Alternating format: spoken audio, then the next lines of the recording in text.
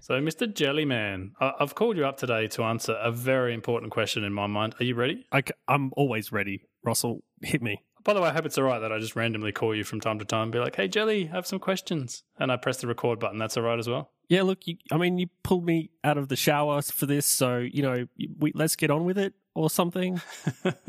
Before Jelly freezes to death. So, yeah. All right, we're on a podcast, as you know, and I have this hypothesis. I can't pronounce that word, but it goes that a podcast under 30 minutes is definitively better than a podcast over 30 minutes. What do you think? So you're saying that podcasts under 30 minutes are better than podcasts over 30 minutes? Not just better, definitively better. Definitively better. Yeah. Well, I don't think that's true, man. There is plenty of podcasts that are over 30 minutes that are clearly, better than, some podcasts under 30 minutes. Yeah? Okay, name one. Name one? World Mobile Couch, for starters. That's a great show. I'm not at all biased about that at all. So, there's that. How about Material? Oh, you did not go there. Your show is over 30 minutes. This is just circumstantial evidence, my friend. You don't have any science to back this up. So I've actually decided to use a special button at my disposal that's Phone an Expert. And I'm going to bring in Wendy Zuckerman from Science Versus. Hey, Wendy. Hello. Now, you agree with me, obviously, yes? Well, definitively is such a strong word. I agree. But I think you're onto something here. Because you also host a podcast that's under 30 minutes, yeah? That's right. Our longest episode was pornography, and I think that was 23 minutes. And I was itching to cut time from it because I wanted it to be under 20 minutes, but we couldn't because when you're dealing with pornography, what do you cut out? Oh, so many jokes there. I'm not it's too early for a circumcision joke.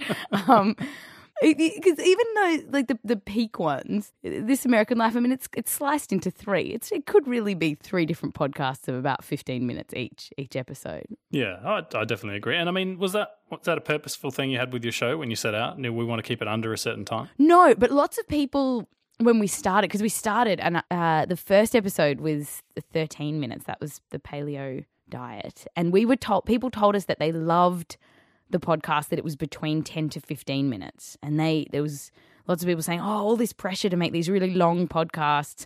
This is short. It's great. It's my commute time, which is both wonderful to hear, and you just spend so much time agonizing over it. And then you realize, oh, this is just a little bit of like company while you're on the train, which takes the pressure off. It does. But people seem to really like the short podcast. Yeah, see, Jelly? People really seem to like the short podcast. Well, I guess that's, we do topical, and that is usually less than 20 minutes. So while you're here, Wendy, your show is scientific in nature. How do you feel about the producing a scientific show that's kind of for the general population? Oh, I love it. I absolutely love it. I'm a science journo by training, so I've only ever written about science. And I love just making science available to the public. And the funnest thing about Science Versus, because often when you write popular science stories, it's either some cool frog that's just been discovered. It's always kind of in its own little world, away from reality and what people think about. And so people will say, oh, they just discovered this cool frog, and then, oh, I've got this really cool diet called the paleo diet. And they kind of ne'er the two shall meet, rational thinking and cool frogs that science discovers. And the fun thing about this is just helping people or kind of telling, I don't know, telling is a bit extreme, but educating people that they can use rational thinking and evidence-based thinking for topics that you generally don't, that kind of come with truthiness. And people say, oh, well, pornography, how do you put science into that? So anytime someone comes up with a claim like, I'm addicted to pornography, that is a claim that can be tested with science. And so I love it. I think it's really fun.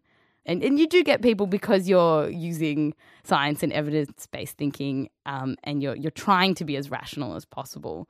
You do get some people offside because it's such a powerful tool to cut them down if they have certain thoughts that the evidence isn't there for. Right. But overwhelmingly, it's been so positive that I think either people have been silenced, or I don't know. I don't know why. The overwhelmingly positive response. So yay, science. Yeah, I was going to ask you about that. I mean, making a a science podcast, do you find you get, people trying to argue with you? Like, do you get emails and do you get tweets of people, trying to correct you or, tell you where they think you went wrong? I mean, we don't get that on this kind of show. I just wondered. You might after this one. What? I did the best 4-hour podcast yesterday. Yes, I do. And it really keeps me on my toes. Every time I release a podcast, there is just this immense amount of stress. What have I done something wrong? What have I done wrong? And so far, it's all been right. So that's really, really nice. Except you heard it from Wendy first. It's all correct, 100%. but so often someone will email me, and I just will have this after I've spent a week deep in a topic, trying to make it as accurate as possible, checking with as many experts as time permits, and then someone will just shoot off an email that says, nah, got this wrong. Where's your evidence for that? And I'll be like, oh, well, this is all my evidence. What's your evidence? And they say, oh, okay, that sounds good. That was one guy, which was actually really nice. It was like, oh, okay. So that's, I feel better about myself. But I should say that once in the race episode, I did get something wrong, and someone wrote a comment and said, it was like an illustrative comment about how tall that genetics plays a role in height. It wasn't even about race. It was just, and I was like, the tall, it was like the one fact that you don't check. And it was that I said, the smallest people are, you've got people who are 60 centimeters and the tallest people are over 3 meters. And it was just illustrative.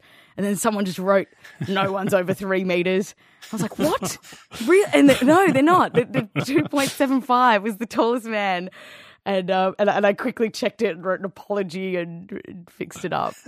So please keep the emails coming as much as they stress me out. So does that ever concern you at all that you're making a science podcast for the general population? Do you ever get the kind of feeling that there's a pressure to dumb it down? I mean, out of all the science podcasts out there, yours is probably one of the best in terms of presentation style. It's kind of fun, it's lighthearted, but there's still, a lot of content and detail in there. Do you find that's like a really hard balance to strike? Yes and no. I guess going back to our topic of the length of podcasts, because there's no prescriptive length, it's really nice to be able to just give something the time that I think it needs. I don't think dumbing down is the right term. I hear it a lot in science journalism and scientists talking about, you're dumbing it down. And I think it's more creating a story. And so it's more like, what is the story that you are creating? And if you were talking about a frog that's been discovered, and say there was one recently that it's a venomous frog, and sort of I think the first venomous frog. A venomous frog. Yeah, this came out last week. It was the world's first venomous frog. So it's amazing. And within that scientific paper, which I haven't read yet, and I'm just about to actually, but there will be some other findings about this frog, something weird that is really exciting to the frog community, but the general public doesn't care about. And so you won't mention that stuff. You'll just focus on the fact that it's venomous because that's cool. And so that's kind of like a basic example, but you do that in everything. So with something as, I guess, complicated as addiction or porn, you can't include everything, but you are just trying to have a story to tell. And so sometimes there is that line because you don't want to be pushing an angle. And I guess at Science Versus, I'm really trying not to. Some people, but I really try and go in with an open mind.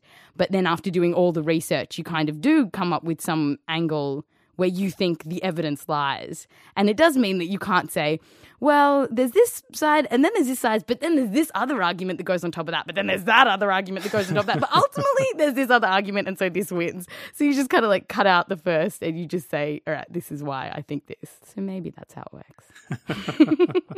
So part of your process then is looking into all of the different answers that a particular topic could have. Do you find that your opinions about stuff change because of things that you've uncovered as part of your process? Oh, absolutely.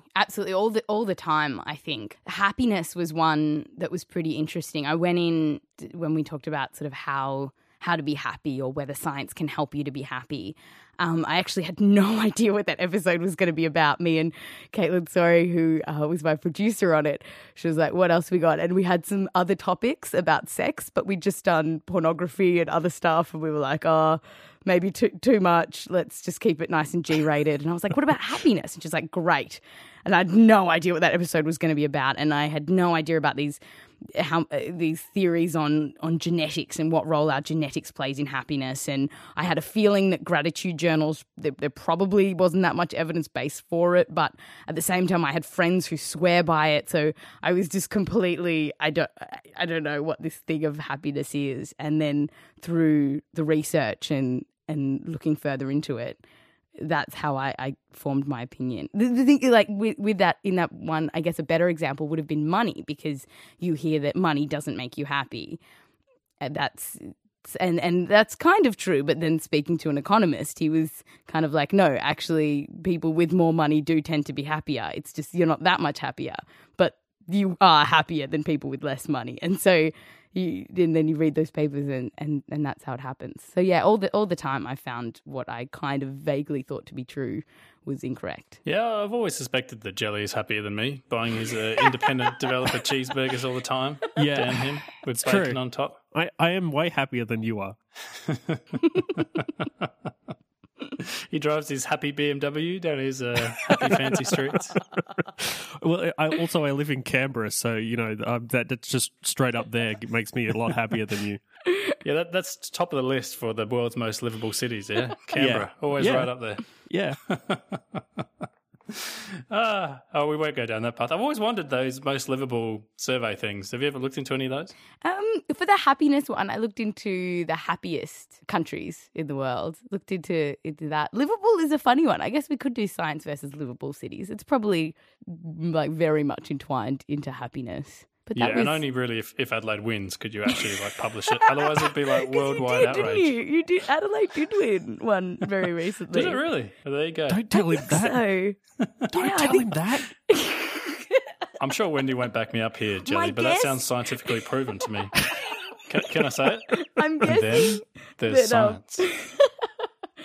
Whoever did that was when you guys have all those festivals on. Like someone was internationally travelling who gets to decide that Liverpool City thing, and they were just there when the Fringe Festival's on and the Comedy Festival. Little did they realise. 2 weeks a year, it's the best city in the world. Hey, one thing I wanted to know, you've been a science journalist for a while now.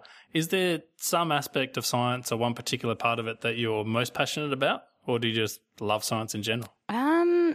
I think my favourite thing is picking apart truthiness as a general idea. So whether it's pseudoscience or people just have ideas or people spout semi-truths about the world, and I love looking into that and seeing whether it's true, because once you're on the lookout for it, you're just the worst person at parties ever. and it's become People this. come up to you and you're like, well, actually, that's not how it is. And it's now become at family dinners. Someone will say something and then just sort of look at me and then there'll be this sort of like, Wendy will probably have something to say about that. It's like we're interested, but not. And at parties even worse. But it is, but I maintain, that's why I don't get invited to parties, that it's good because people are aware when they're starting to spout nonsense. And I think it's nice because they will kind of pick themselves up and go, oh, yeah, I'm using this amazing whatever it is, enter fad here. And then they sort of know it's rubbish, but at the same time they just fill the silence with pseudoscience. So do you ever find that? Oh, that is my favourite pastime. I kid you not. So you are not invited to any of my parties. Zero. If anyone's like, oh, I'm bringing Wendy, I'm like, party's over. Sorry, it's somewhere else. Yeah. Remove the gluten-free food. Yeah, I just make stuff up using opinion as fact. Yeah. I find that if you state it with enough confidence, at least most people will believe you. Absolutely. That totally makes it true. It's all about confidence. That's right. Speaking of confidence, like one thing I've noticed in your show particularly, is there an awful lot of puns in there. Like, is that intentional? Is that your own personality coming through? Or is that was it one of those ABC milestones that like must have 50% more puns in show? No, that is, and my family and friends will attest to this 100%. That is me. I love puns. I think that might be something to do with science, though, right? Because I'm pretty sure that MythBusters also is like the super punniest show on television, and it's all about science. Maybe we're just trying to keep it real, keep it cool, so we go for the fun. Scientists keeping it real, yo, using puns. But I've been told that it's the worst humour. I have many people, because it rarely will elicit a laugh. At best, you'll just get a, yeah. That sounds like whenever I make jokes. I think that's true when you're talking to someone, but I think when you actually edit it into a podcast, I don't know, I find myself laughing at least because you don't expect it. Like, you expect it from Jelly. You go to a party with Jelly and he's next to you and he starts making puns. You're like, oh, not again. I know that groan. But you get them in a podcast and you're like, oh, that's kind of funny. Oh, that's good. You put oil on the flames. Oh, dear. Next season, it'll be puns ahoy. So, sorry, I don't want to steal all the questions here, but speaking of next season, you've just finished season 1 of Science Versus. Season 2 is coming in October, I believe. Yes, that's right. Yep. So how did you go? Did it kind of meet your expectations? Was it better than? Better than, completely, in terms of audience numbers and enthusiasm for it. Oh, it exceeded expectations so much. I was expecting maybe a couple of people to listen. I guess I didn't. I've never been kind of the face of anything that's really done all that well, I guess. I mean, I write science articles and you write a nice article, maybe something a little bit controversial about wind turbines, and it gets a bit of traction and it's nice, and that's kind of all you're after, really. Wait a minute. You're not the one advising Tony Abbott here, are you? About how ugly they are. And I said, there's this word ugly. Give it a go. That was me. But yeah, no. So when this came out and people started talking about it and tweeting about it and all this stuff, it was just incredibly unexpected. And getting emails from you guys, it's just it's quite overwhelming. I'm still kind of getting used to it, but it's really exciting, and it means that I get a season 2, which is also exciting. Whoa! And so the whole season thing is somewhat. I mean, it's not really used a lot in podcasts, but I mean, I guess it kind of helps you to prepare the actual scientific stuff behind these things. Like, how does that actually kind of play into your seasons? How do you actually prepare for a season of the show? Yeah, the season, I like the way you talk about it as if it was a well-oiled machine of organisation. The word seasons is very nice and muddy like that. I think because making podcasts, this was a bit of an experimentation for the ABC. They release a lot of podcasts. Everything at Radio National is released on iTunes and that sort of thing. But this was the first time it was my podcast and 2 others, Confession Booth, and a history podcast from Rebels and Rat Bags. And this was the first time that ABC had tried to make podcasts just for digital, and gave us an awful lot of freedom, hence the fart jokes. That did not have to go through Mark Scott. Yeah, I figured someone must have signed off because you've got pornography, you've got weed, you've got race. They're like, just tick all the boxes. Go for it. Exactly. So we just an amazing amount of freedom, and it very much just was kind of a quiet, soft launch. There was some cheese in the ABC offices, this sort of thing. And then it did very well. And as it kind of got more popular, it also just swallowed me whole, because the pressure to make sure everything was so accurate and triple checking facts and talking to more people, just like it meant that I was so completely overwhelmed that by the end of episode 11 or 10, it should have been, and then 11, we just snuck in that extra one. I just really needed a break. So that's kind of what this is. And then no, we always plan 10 all along, and it's time to take a break.